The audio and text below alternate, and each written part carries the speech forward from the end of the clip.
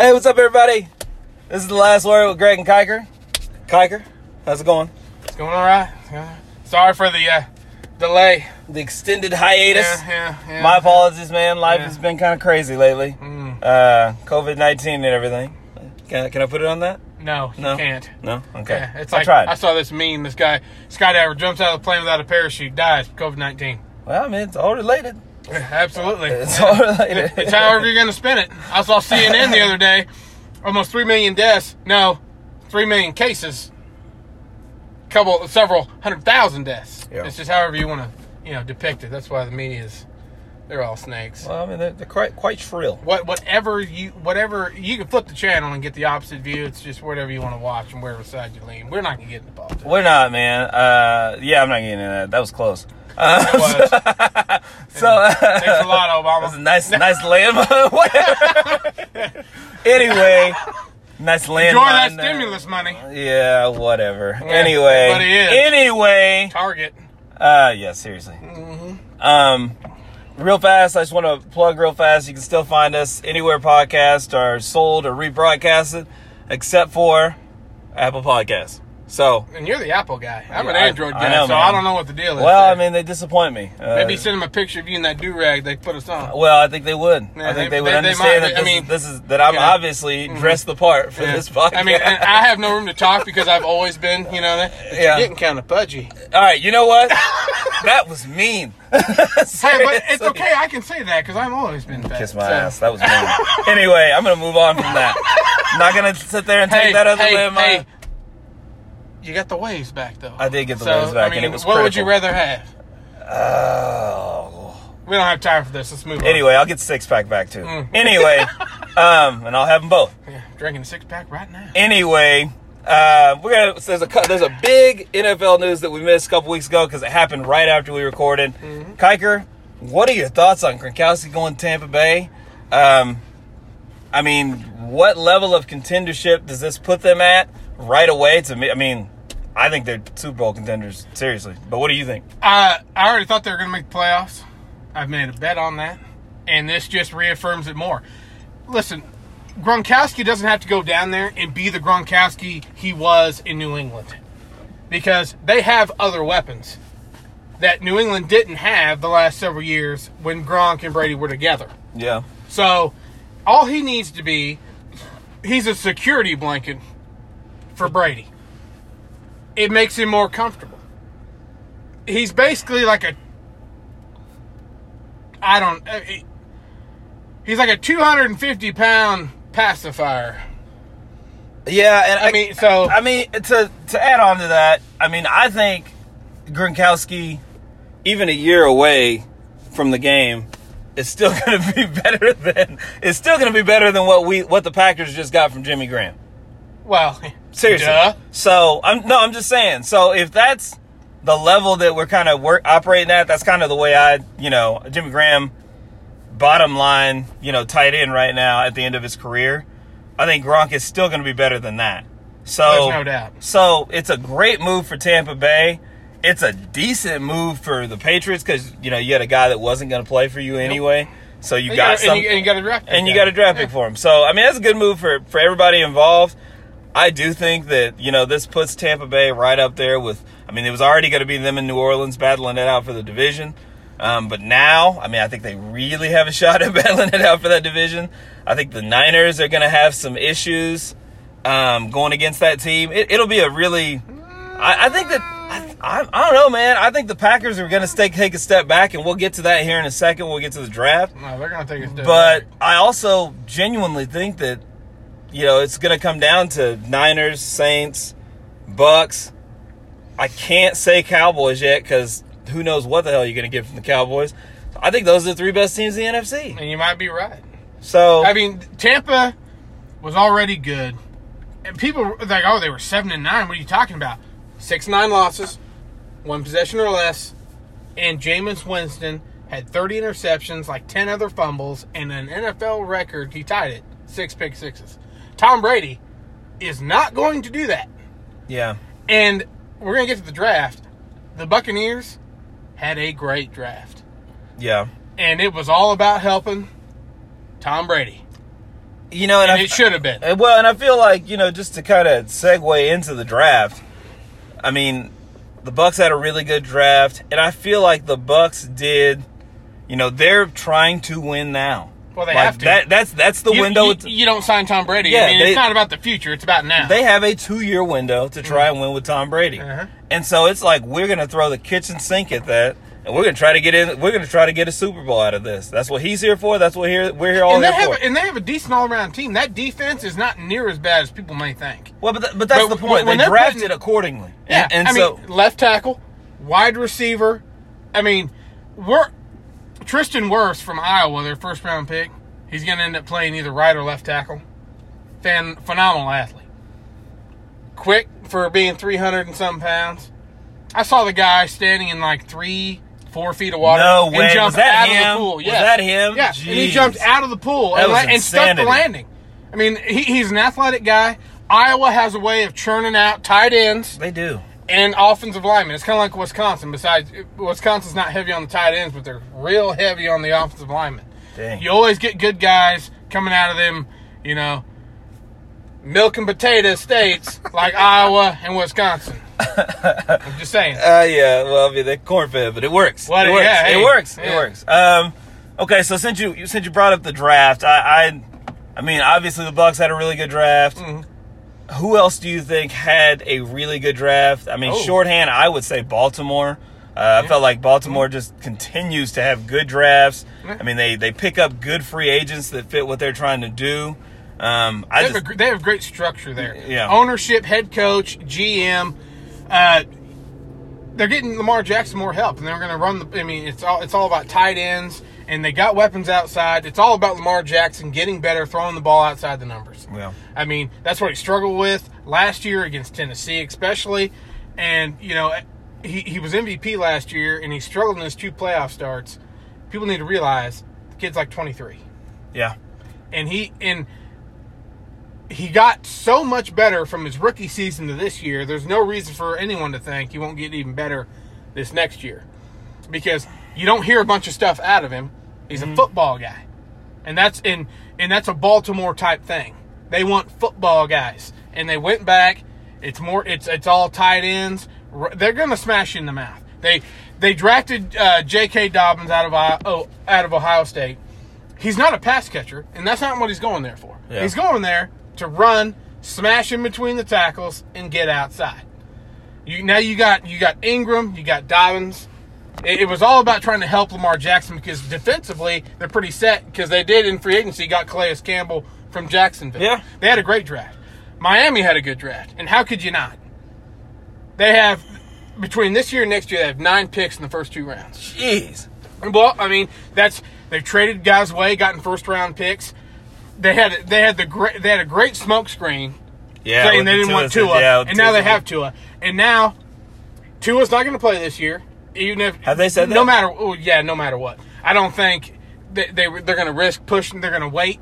Okay. I mean, I guess they could play him if they were out of the playoff picture, but you got Fitzpatrick there for this year. Then you can move on. You bring Tua in, and we'll see. And he gets to learn behind a pro. Yeah. I mean, if Fitzpatrick is anything, he is a pro. And he's a smart guy.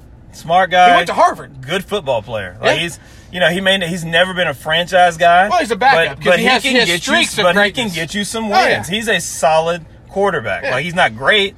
I mean, but he's a solid backup quarterback. Pat Mahomes had Alex Smith for 1 season, and he praised Alex Smith for getting him prepared, showing him how to be a pro, and Fitzpatrick will do the same thing for Tua.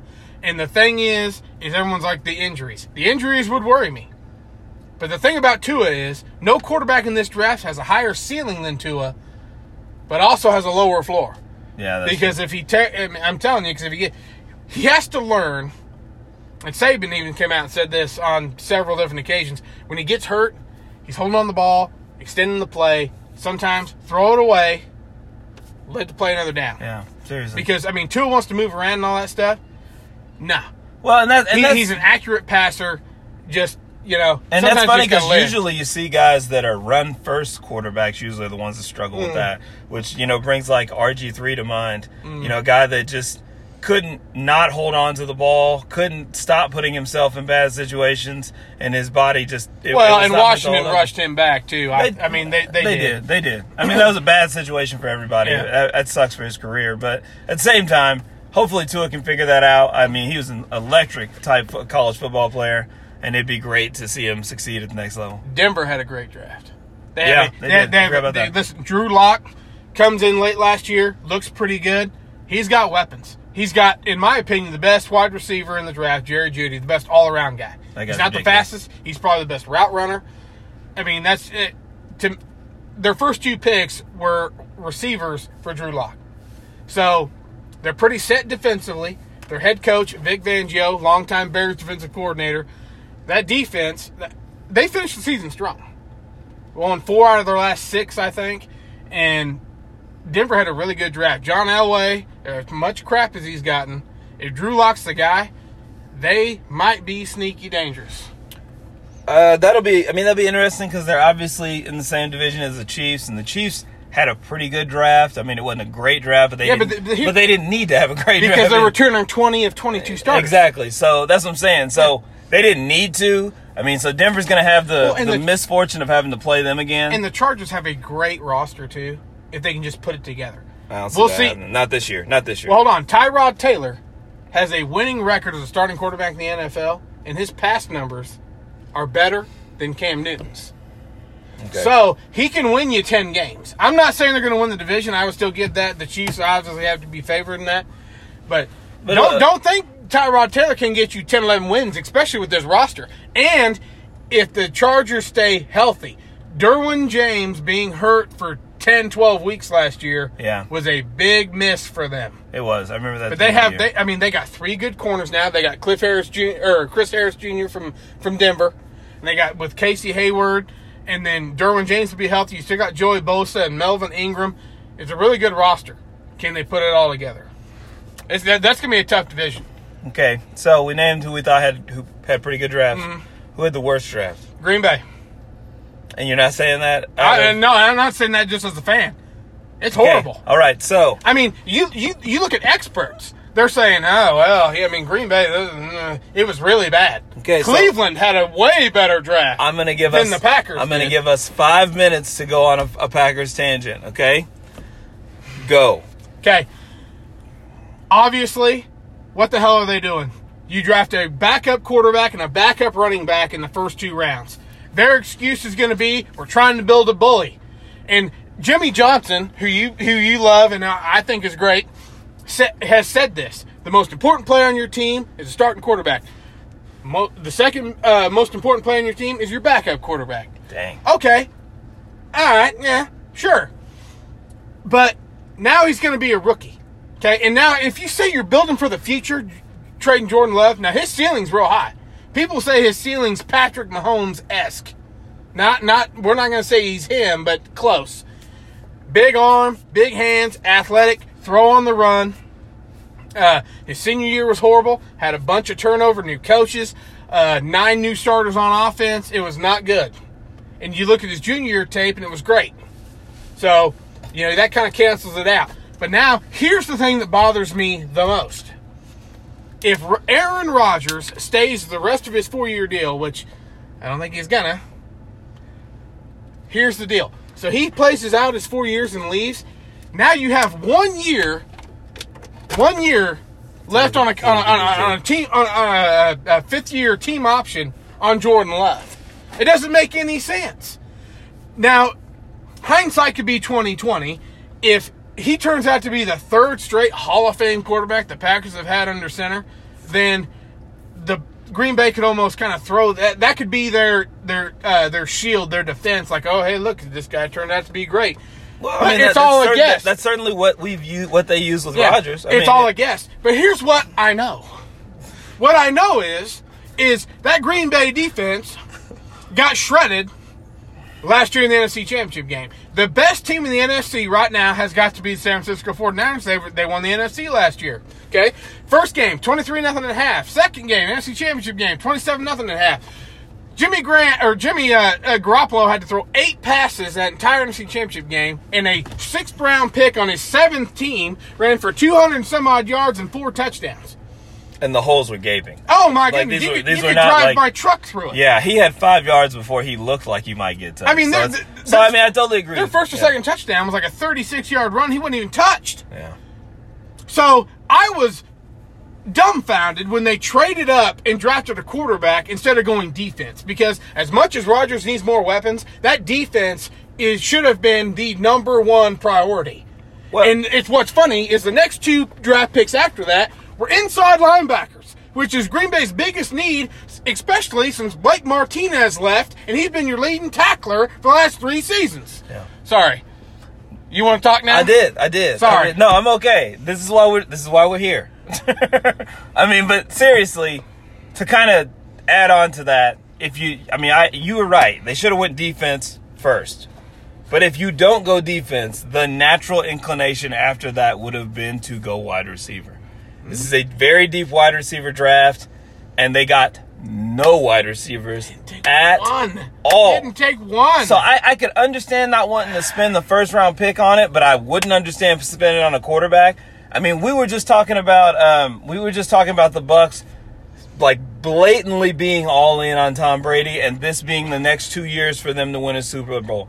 The Packers literally did the opposite of that for Aaron Rodgers. Mm-hmm. Aaron Rodgers is 5 years younger than Tom Brady, and they did nothing to help him be ready to try and win a Super Bowl in the next 2 years. I agree with Brett Favre when he comes out and says he's going to be gone in 2 years, because I think once the cap hit isn't ridiculous. It's ironic that he signed that. It was a huge contract, but the way it was structured for it to unload off the books in 2 years. Heavy up front. Yeah, so, and that was intentional. Like, he did that to do the right thing for the team, to try to help them be able to... Well, and it was good for the team, too. It's good for the team. It was good for him. He's like, okay, I still get a lot of money. It's whatever. But for them to not do anything to help that dude out as far as the wide receiver is concerned, and everyone on the team except for Devontae Adams... and even Adams was a 2nd-round pick. There is no 1st-round wide receiver pick on the team. There hasn't ever been one since he's been there, personally. No, there hasn't. But there really isn't now, and it was a glaring need, and he was really struggling with it last year this whole time. Anyway, new offense, you really need good route runners who you can trust in those situations if you want him to pick up every 3rd and 7, every 3rd and 8, like when the running game does stall out. He needs to be able to trust those receivers. And so that was the part that's aggravating. I'm not, I'm old. I'm in my 30s now. I've seen... He's basically 40. I've seen a regime change, 36 in a couple days. I've seen a regime change take 30s. place. I've seen a regime change take place and survived it. Like, I remember when Favre happened and it was messy and it was sucked. So, but I understand that the team has to get ready to set up the future. I would not have been completely opposed to them drafting this dude as long as they were still doing the other things necessary to get the team ready. But for your first 2 picks to be a quarterback who's not going to play for at least 2 years, at least. And even when he plays, if he does play in 3 years, he's going to be not good in 3. Like, that first year's going to suck. And then to pick up a running back when you already had the last guy that was leading the league in touchdowns last year? Like, mind-boggling. I think they're looking to replace Jamal Williams. But here's, real quick, to piggyback off the whole 1st-round thing. Yeah. Green Bay has had astronomical success drafting wide receivers in the 2nd round. I'm going to give you 3 of them. Okay? Your favorite Packer of all time, Jordy Nelson, was a 2nd-round pick out of Kansas State. Donald Driver was, wasn't he? No, Donald Driver was like a 6th-round pick, dude. He was way there. Well, he came out of Randall Cobb out of Kentucky, and then Devontae Adams was a 2nd-round pick out of Fresno State. So, okay, you go quarterback 1. I'm thinking you're going to go wide receiver or defense. I'm praying you go defense. Yeah. Because in the big games, they had nothing. Nothing. And you have, like, who's your inside linebacker? The guy you traded for I can't remember his name. That's how irrelevant he is, from Cleveland. He was hurt half last year. Yeah, he was hurt all the time. And then Oren Burks hasn't done shit from Vanderbilt. So, anyway, we need to move on. Horrible draft. Yeah. I've never been so disappointed in the Packers drafting in my memory. And just from a standpoint, I'll say this and I'll be done with it. I promise. But the part that's really aggravating with Gunnekist is, he made the big free agency moves last year, and he did a great job, and it showed. Like, those linebackers made a difference. But for him to have Jimmy Graham, and everybody's like, oh, well, he signed Jimmy Graham. I'm like, Jimmy Graham was terrible. And he gave up Jordy Nelson, who, even though he was declining, still had sure hands at that point in his career. He still had at least another year or two left. I mean, he looked decent with Derek Carr. So that's all I'm saying. Then, now... Carr's top 10 quarterback according to you. That was 2 years ago. Anyway. 2 years? Anyway, my point is this. It was a terrible draft, man. I'll just leave it at that. I mean, I would have trusted Gunnicus, like, with that Jordan Love move. If he had went straight defense and wide receiver for the next couple of rounds, I'd have been like, okay, well, he just had a guy that he really liked, and he wanted to get that guy. Hey, that's fine. But he was still building the team for the now. He didn't do that at all. So I have no reason to trust any move they're about to make. And let's not say that this is the same thing with Aaron Rodgers, because it wasn't. It wasn't. Aaron Rodgers was thought to be a first-round pick, fell in their lap. They traded up 4 spots, lost a fourth-round pick, and took a guy who's more of a project than Aaron Rodgers ever was. So we'll see, man. Yeah. I mean, we'll see what it is. Man, it's frustrating. Very. All right, well, let's go ahead and talk some NBA basketball. Kiker, almost 2 weeks ago, The Last Dance premiered on ESPN. It has been a huge deal. Oh, yeah. Huge deal. Especially with no sports on anyway. This would have been a monster deal anyway, just to kind of get the insight into Jordan. This is pre-Twitter, Instagram, all that kinds of stuff. I mean, Jordan was, a global icon on the level that is rarely reached. Like, there's like 4 or 5 guys in the history of sports. Like, it's like Babe Ruth, Muhammad Ali, Michael Jordan, and then to a lesser extent, Tiger Woods. Like, I don't even think Tiger ever got to where they were. Am I sitting next to Mike Wilbon? I'm just saying. Dang, he did say that, didn't he? Sure I forgot about that. Anyway, so it's been really cool. I will just kind of highlight some takeaways, man. I mean, from the first couple episodes, I thought it was really cool to hear Jordan's mind state as a rookie and get to hear Roy Williams talking about him being at North Carolina. I don't think you hear those North Carolina stories as much. You hear about him hitting the shot, but the 2 years after that, people really don't talk about it a lot. They just say, oh, he hit the shot, and he went to the NBA. And so it's kind of cool to hear, Roy's take on having, being around this super special player and watching him just continuously elevate and get better. What'd you think about that, man? Just in general. I thought it was great. Obviously I haven't, when I think Michael Jordan, I think the Bulls. I don't think North Carolina. Obviously I know he went there and as a freshman hit game-winning shot and all that. But, one of the coolest things I took apart from that was Dean Smith, when after Michael's junior year, said you need to go to the pros. And J.J. Watt came out on Twitter or something and said, he's like, Dean Smith telling him to go pro because that's what's best for him and not what's best for Dean Smith. That's the kind of coach you want to play for. And it's one of the reasons. It's just another reason to think Dean Smith's one of the greatest college basketball coaches of all time. And if you didn't think that before, then you obviously don't know what you're talking about. But Roy Williams is just he got kind of animated when he looked in the camera. He's like, Jordan's the only guy I ever saw that could turn it on and turn it off, and he never freaking turned it off. This is, everyone hears about what great competitor Michael Jordan was, but, unless you're, at least my age or older, you really never saw him play. Yeah. So this is, and it couldn't come out at a better time with the whole COVID thing, but this is really, it's fantastic. It is, man. It's so fantastic. There's a lot of coolness to it, man. Just going from that, watching this dude, and then hearing him talk about when he was a kid. I knew he had a brother that, I knew Larry, his brother Larry was an absolute a-hole to him. But I didn't know. Like Jordan said, he's like, dude, like when you come to blows with somebody like that, he's like, that's the utmost level of like competition that you can get to. Mm-hmm. And that's what bred him. Like he said, if he owes anything, that's what he owes to that dude Larry, because he's like, he just made me, I just had to beat him. And like Larry said, he was like, and he wasn't beating me. Like, that dude stands by it today. You know what I'm saying? So I mean, that was pretty cool to me. I really liked the way, he talked about entering the league. Like, I'm a basketball nerd, especially back in the day. So I know that the NBA was rampant with cocaine back in the 80s and late 70s. Magic and Bird really kickstart the NBA as we know it today, where it kind of becomes a major sport, and it's global, and people, they used to tape delay the NBA finals. You see what I'm saying? Like, that's how little of a deal the NBA was.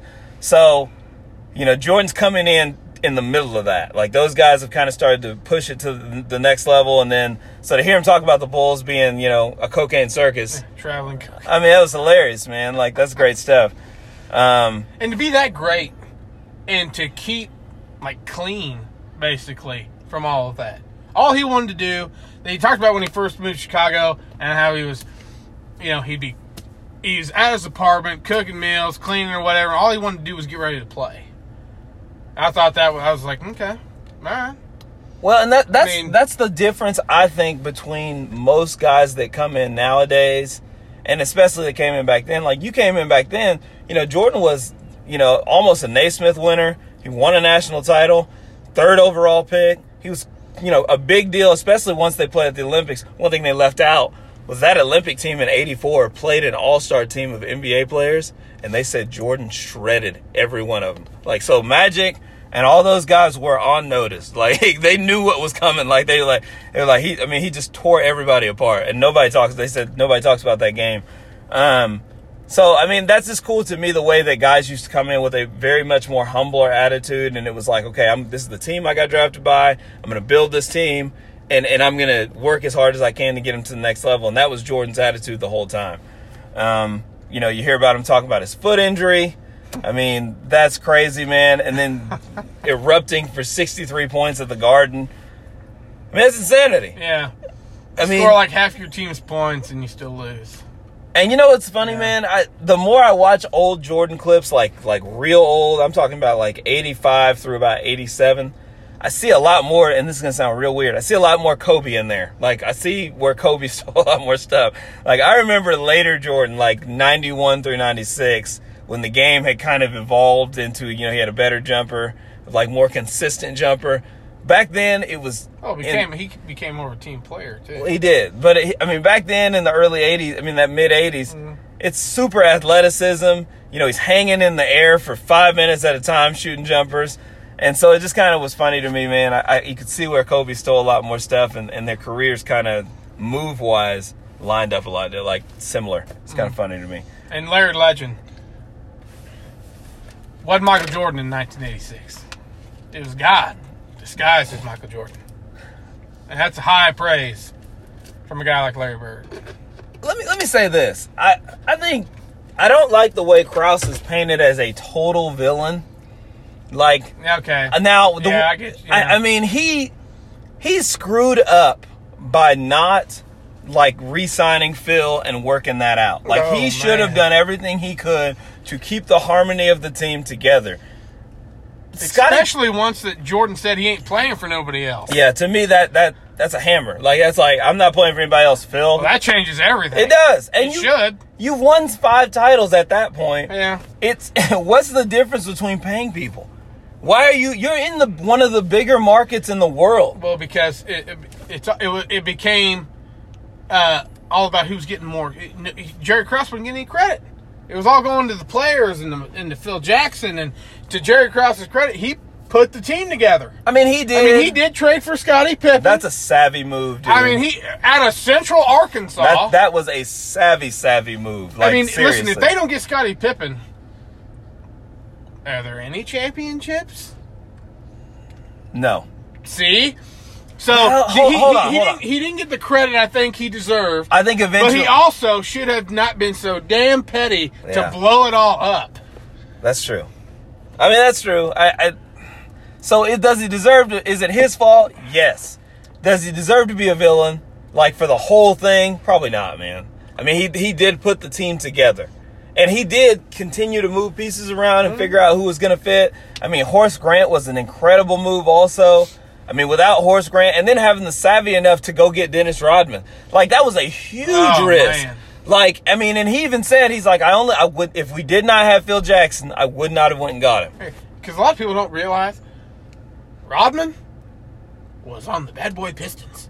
Yeah. And it's like, it's like, some people were like, I don't care. Don't bring him to Chicago. We hate the Pistons. Yeah. I don't want nothing to do with a former Pistons player. But the thing about Rodman, wasn't ever about scoring points with Dennis Rodman. He had 7 games in his career where he scored no points and had at least 20 rebounds. That's a ton. He was there for rebounds and defense. That's a ton of rebounds, man. Like, seriously. It was really interesting. We'll go into that. Is how he'd sit there and watch film and all this stuff, and how the ball bounces off the rim. Yeah. And that's how he's like, okay, well, if the ball hits here, then I know where the ball's going to go. And that's, I mean, he broke it down to, it was more intellectual than I ever thought it would be, because you think of Robbie, you think of goofball. I mean, I like the way Jordan said that. He's like, he's one of the smartest players I've ever played with. Like, and Dennis Rodman was highly intelligent. Like, and if you watch those finals where he was just all over Karl Malone, and not just defensively all over him, like mentally all over Karl Malone. Do you know what I'm saying? Like, Karl Malone's a big ass dude, man. Especially back then. Like, he was huge. And like, Dennis was unafraid of him. And he also just got in that dude's head. Karl Malone was kind of a bully back in the day. I don't know if people remember this. Karl Malone knocked a couple people out with an elbow. Like, and I mean, not like leaned into him and elbowed him in the ribs. I mean, like, grabbed a rebound, swung an elbow at a guy who was elbow height, and knocked him out cold. Did it like 3 times. I mean, it's to the point that, like, the league had to tell him to stop because he was obviously doing it on purpose.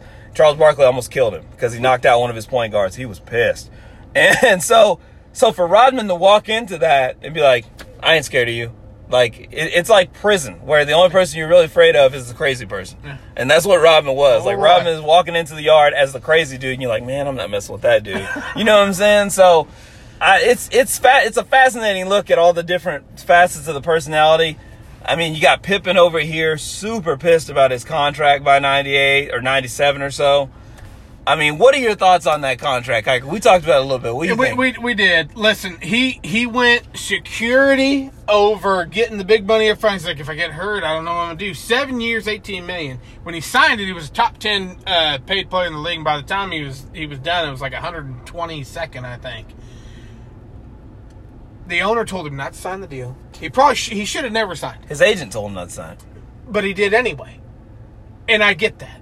But also, if you're Bulls management, ownership, whatever, after a certain point, you have got to realize the Bulls are not as good without Scottie Pippen, and you should be willing to renegotiate on that deal. So they were both had played part in this animosity. Well, let me throw this at you, okay? So I've been listening to a lot of podcasts. Shout out to the Bill Simmons podcast. Book of Basketball is fantastic. If you haven't listened to it, you should check it out.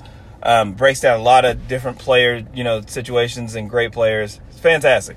Anyway, so we gave Kobe and Shaq a ton of crap for not sticking it out and continuing to be able to win titles. They both stood by this, and I actually understand it now more than I did then. I mean, they both said, we were 2 alphas. and at a certain point, like, Kobe wanted to be the alpha. Shaq still thought he was, even though he wasn't anymore. And it wasn't going to work out. Somebody had to go. So, is it wrong to say that, but we don't talk about the Bulls in that situation, like in that light. I mean, I think we should. Because the Bulls probably could have kept winning for at least another 2 years. Even if they weren't winning, they'd have been close. I mean, I don't think anybody in the East would have beat them, because in 99, the Knicks somehow make it to the NBA Finals and play the Spurs. And then in 2000, you got, I want to say it's the Pacers, and they get dominated by the Lakers. So, I mean, it easily could have kept going for at least another 2 years, especially the lockout season. They'd have had half a year to rest. So, I mean, it's interesting. I mean, Krause and all those guys are, Krause is to blame for not letting his ego, like, putting his ego aside for the sake of championships. I think Phil is probably the one dude I feel bad for, because I think Phil would have stayed. He just wanted to be respected and paid like a guy that had won 4 or 5 titles. Pippen stays if they do it right, but I mean, how much money could Pippen have really been asking for? He wasn't asking to be the highest paid player in the league. He was just saying, I can't be the 110th. Yeah, he wasn't asking for Jordan money. But so you're thinking, so what you're saying is Shaq and Kobe, that was Pippen and Jordan? Is that what you're saying? Not quite. Not quite. Well, see, I don't think that at all. And here's the reason why. Pippen has never, to my recollection, has ever treated himself as an alpha when he was with Michael Jordan. Okay, I agree with that. So I wasn't comparing Jordan and Pippen. I was saying really the Bulls situation is more of a front office situation. Uh-huh. It's really like Krause and Pippen and then Jordan to a lesser extent than Phil on the last end of it. But what I'm saying is as an organization, they weren't able to work it out and probably robbed themselves of extra titles. They didn't treat Pippen like they should. And the same thing goes for the Lakers, whereas, it was really more of two players on the court who couldn't work it out. So it's a little different. Mm-hmm. But I'm just saying they left some They left some championships on the table. That's all I'm saying. They did. I mean, that's the shame of it all. And I'm weird, man. I personally think that Bulls team gets beat 94. I think they would have, even if Jordan had stayed, which I'm sure they're going to get to here pretty soon. But we'll never know. We won't, which is sad because I feel like that Rockets team would have been better than any other team they played in the finals. Might have been. They didn't play a team in the finals with a dominant center. And every time they played a dominant center, they usually struggle.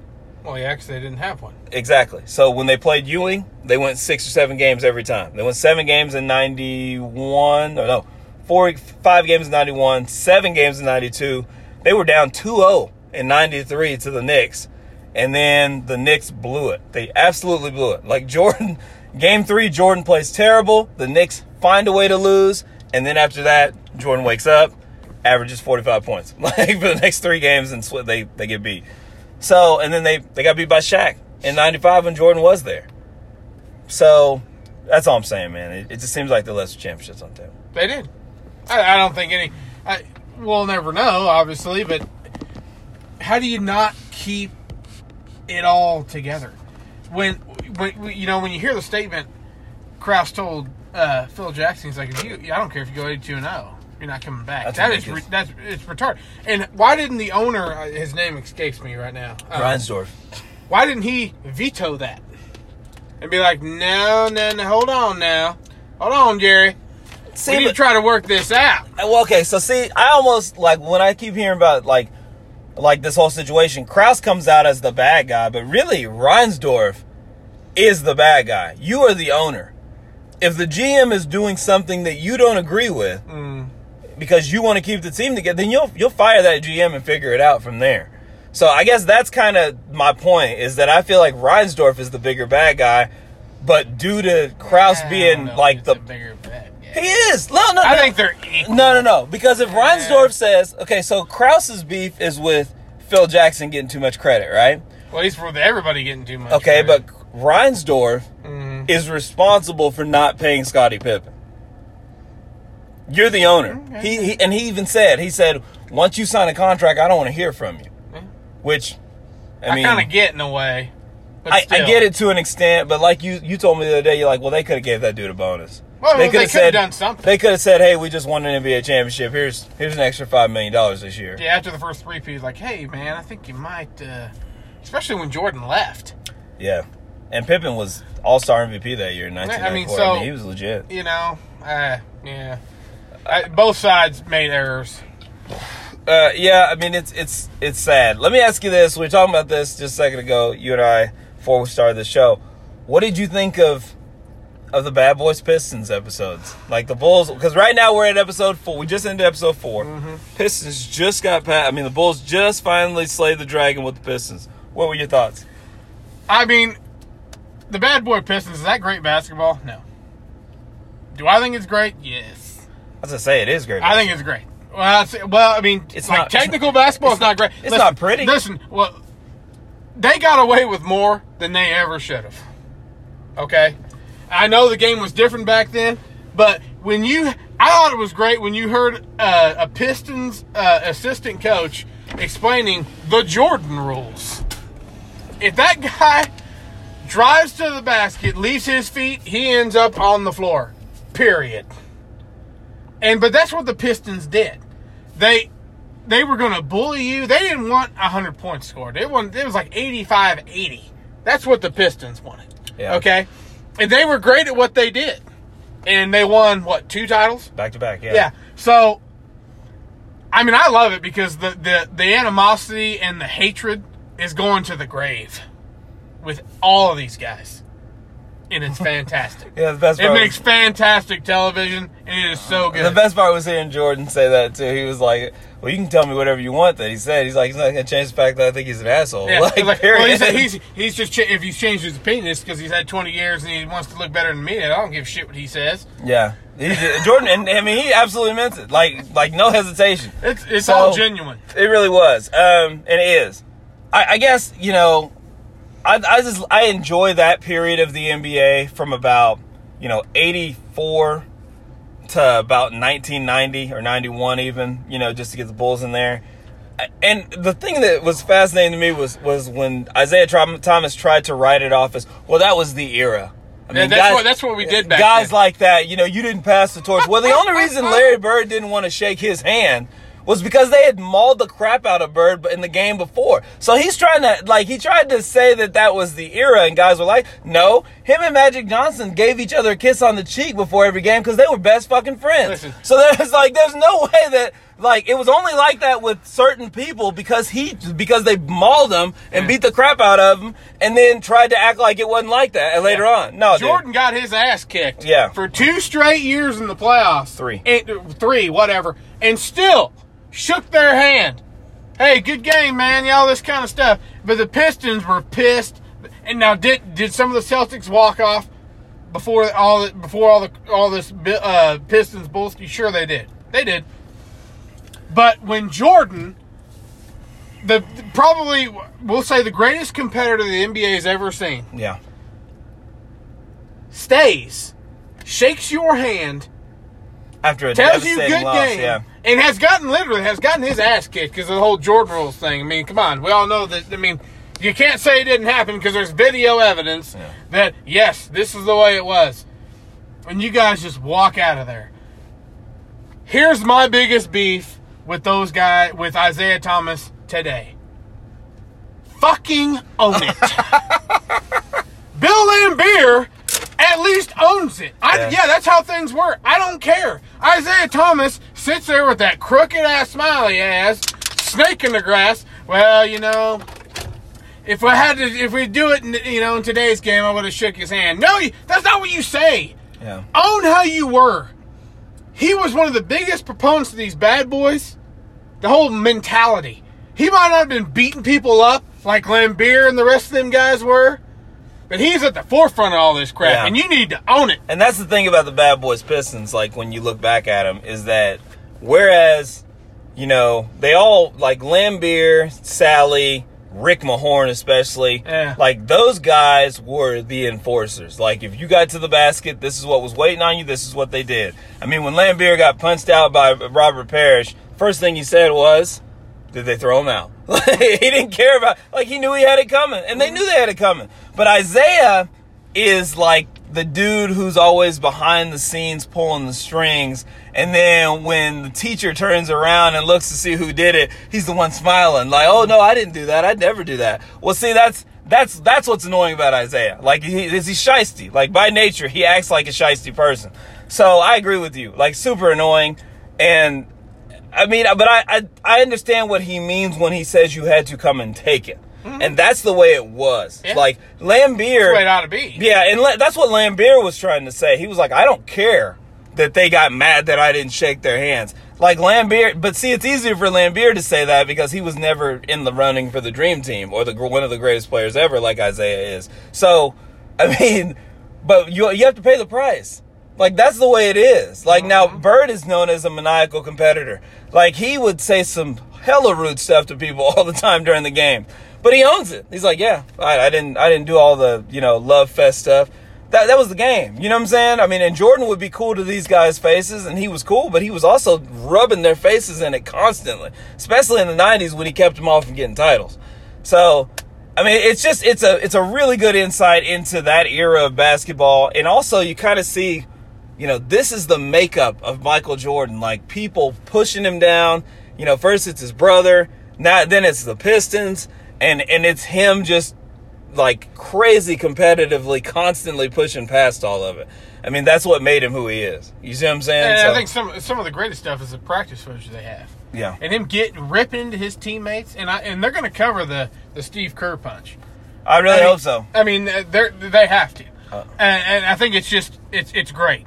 You're going to get, I mean, I want to see more of that kind of stuff. Yeah. Because, honestly, I don't think there's enough of that in sports today. Tom Brady's one of the guys, he'll rip into you. But I don't think there's enough of those alpha, get in your face type. Some people are like, oh, I'm not a rah guy. Okay. But sometimes you need to be that. Because Jordan was both. He's going to get in your ass, and then he's going to show you exactly what he's talking about. Yeah, now they said that's where Pippen was so important. Pippen was the bridge between, Jordan being all over you and not accepting anything but the best, and then Pippen coming up to you and being like, all right, man, you can do it. I know you can. This is what we're trying to do. Like, Pippen was the teacher. You see what I'm saying? Jordan's like, this is what's expected. Yeah. Jordan's the hard ass. So, I mean, and that's what makes Pippen so much more important, like just in the history of the scope of things. I mean, being that guy who would coach those other teammates along, I don't know if any of those guys gets to that level without Pippen. You see what I'm saying? I don't know if they can survive under Jordan without Pippen. And that's what makes Pippen so important.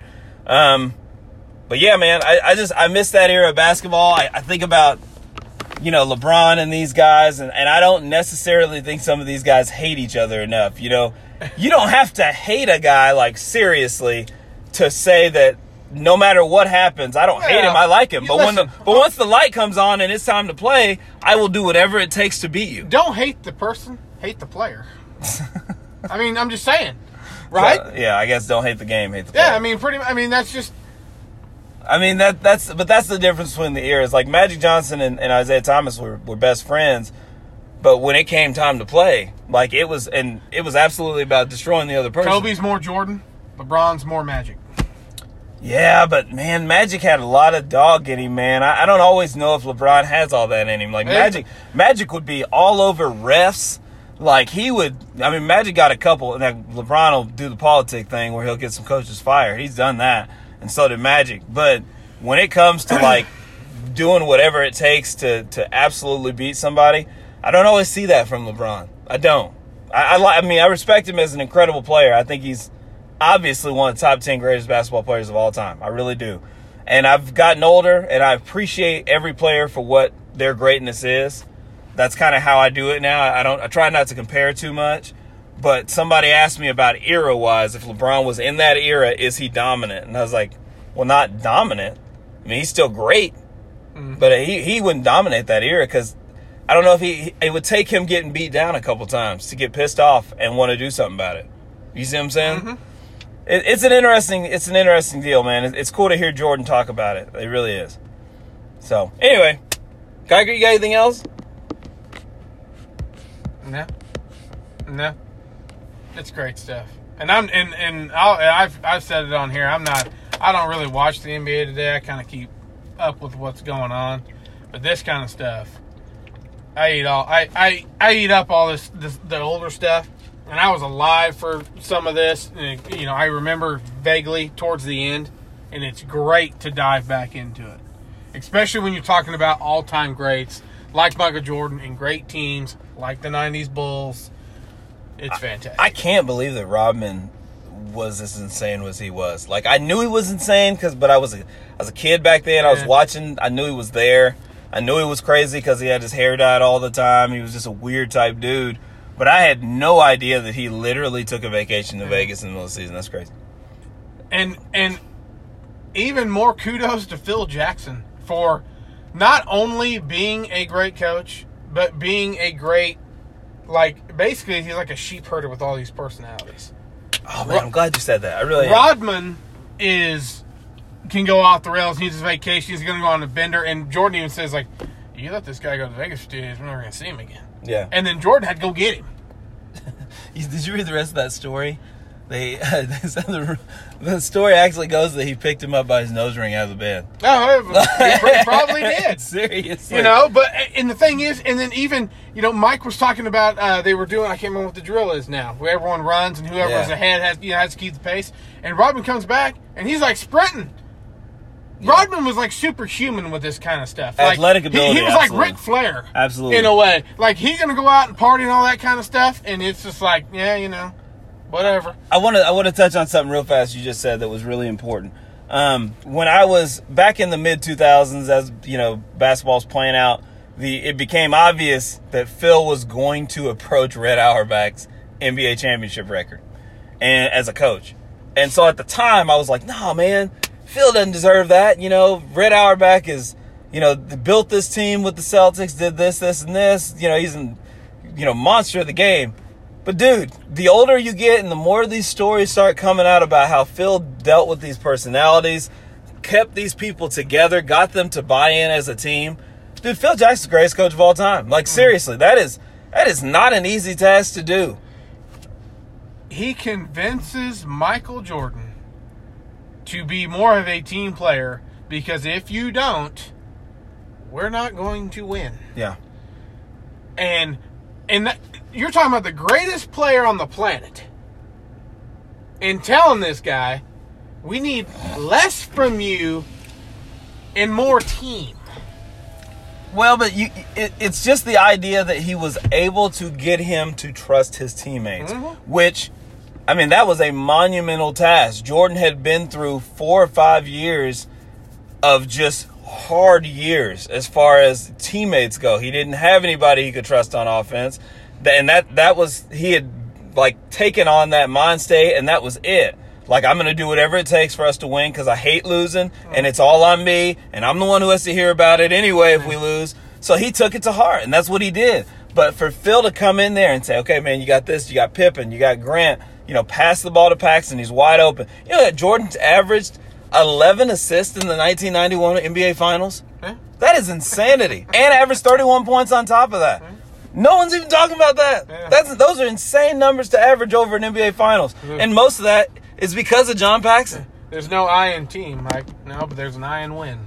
I'm just saying, man, the more I've kind of learned about Phil, I've been kind of listening to this other podcast about how the way he managed the Lakers. He would basically let Kobe freelance for the regular season. Because him and Shaq were kind of okay with that because Shaq didn't want to put in the work in the regular season, right? So, but once they get to the playoffs, the best option for us to win is for the offense to go through Shaq. Everybody knew that. So usually he could get Kobe to sacrifice in the playoffs. He'd be like, listen, if Shaq's having an off night, then you go off. But we need to work through Shaq in the playoffs. And Shaq would have monster numbers in the playoffs, and everybody was happy except for Kobe. So by the end of it, he's not able to corral Kobe that way. Like, Kobe's done with the way Shaq does business because Shaq doesn't work as hard as he does in the offseason. And it just, but it was just fascinating to hear how he kept these personalities together for 3 or 4 years. Just because you have great players doesn't mean you're not a great coach. Exactly. That's something people need to get out of their minds. Well, I'll be honest. I thought that for a long time. I was like, well, he had it easy. He had Jordan and Pippen, and then he had Kobe and Shaq. You find out, he was coaching his ass off the whole time. Here's the thing. You look at quarterbacks that have won multiple Super Bowls. Name me one that hasn't had a great head coach. Won multiples? Multiple. Oh, gosh, I can't offhand. You see, and you're not going to be able to. You can say Eli Manning with Tom Coughlin. Tom Coughlin's a good coach. Yeah. Belichick. I would say Peyton Manning, John Fox. John Fox? What the hell are you talking about? Who was the coach of the Broncos for the second title? Oh, I guess so. He didn't win multiple with that coach. Okay, though. I'm talking about multiple with the same team with the same coach. All right, I was thinking of one quarterback. Yeah, no. Okay, Montana had Walsh. Yeah. Elway had Shanahan. Bradshaw had Knoll. Bart had Lombardi, and so on. Brady had Belichick. So, yeah. Cat better get out of my garage. Sorry, man. Anyway, all right, man. You got anything else, Kiker? Tune in for episodes 4 and 5 this week. I'm telling you, with no sports on, I'm glad they moved it up. It's going to be great. even if sports were going on as scheduled. But this is it's out of your garage. Can't believe we're talking about this cat. Hey, man, I hate cats. Yeah, Freak me out. You hate animals. I hate cats. Not all animals. Cats. Cats are evil. All animals. They're evil. Yeah. So are dogs, according to you. Dogs are not evil. Tune in. DVR. They're ESPN's. They're re-showing the stuff all the time. Go back, watch them. It's great stuff. And like I said, I'm not an NBA fan today. But I am enjoying this, and part of it might be because there's nothing else, but I was going to love it anyway.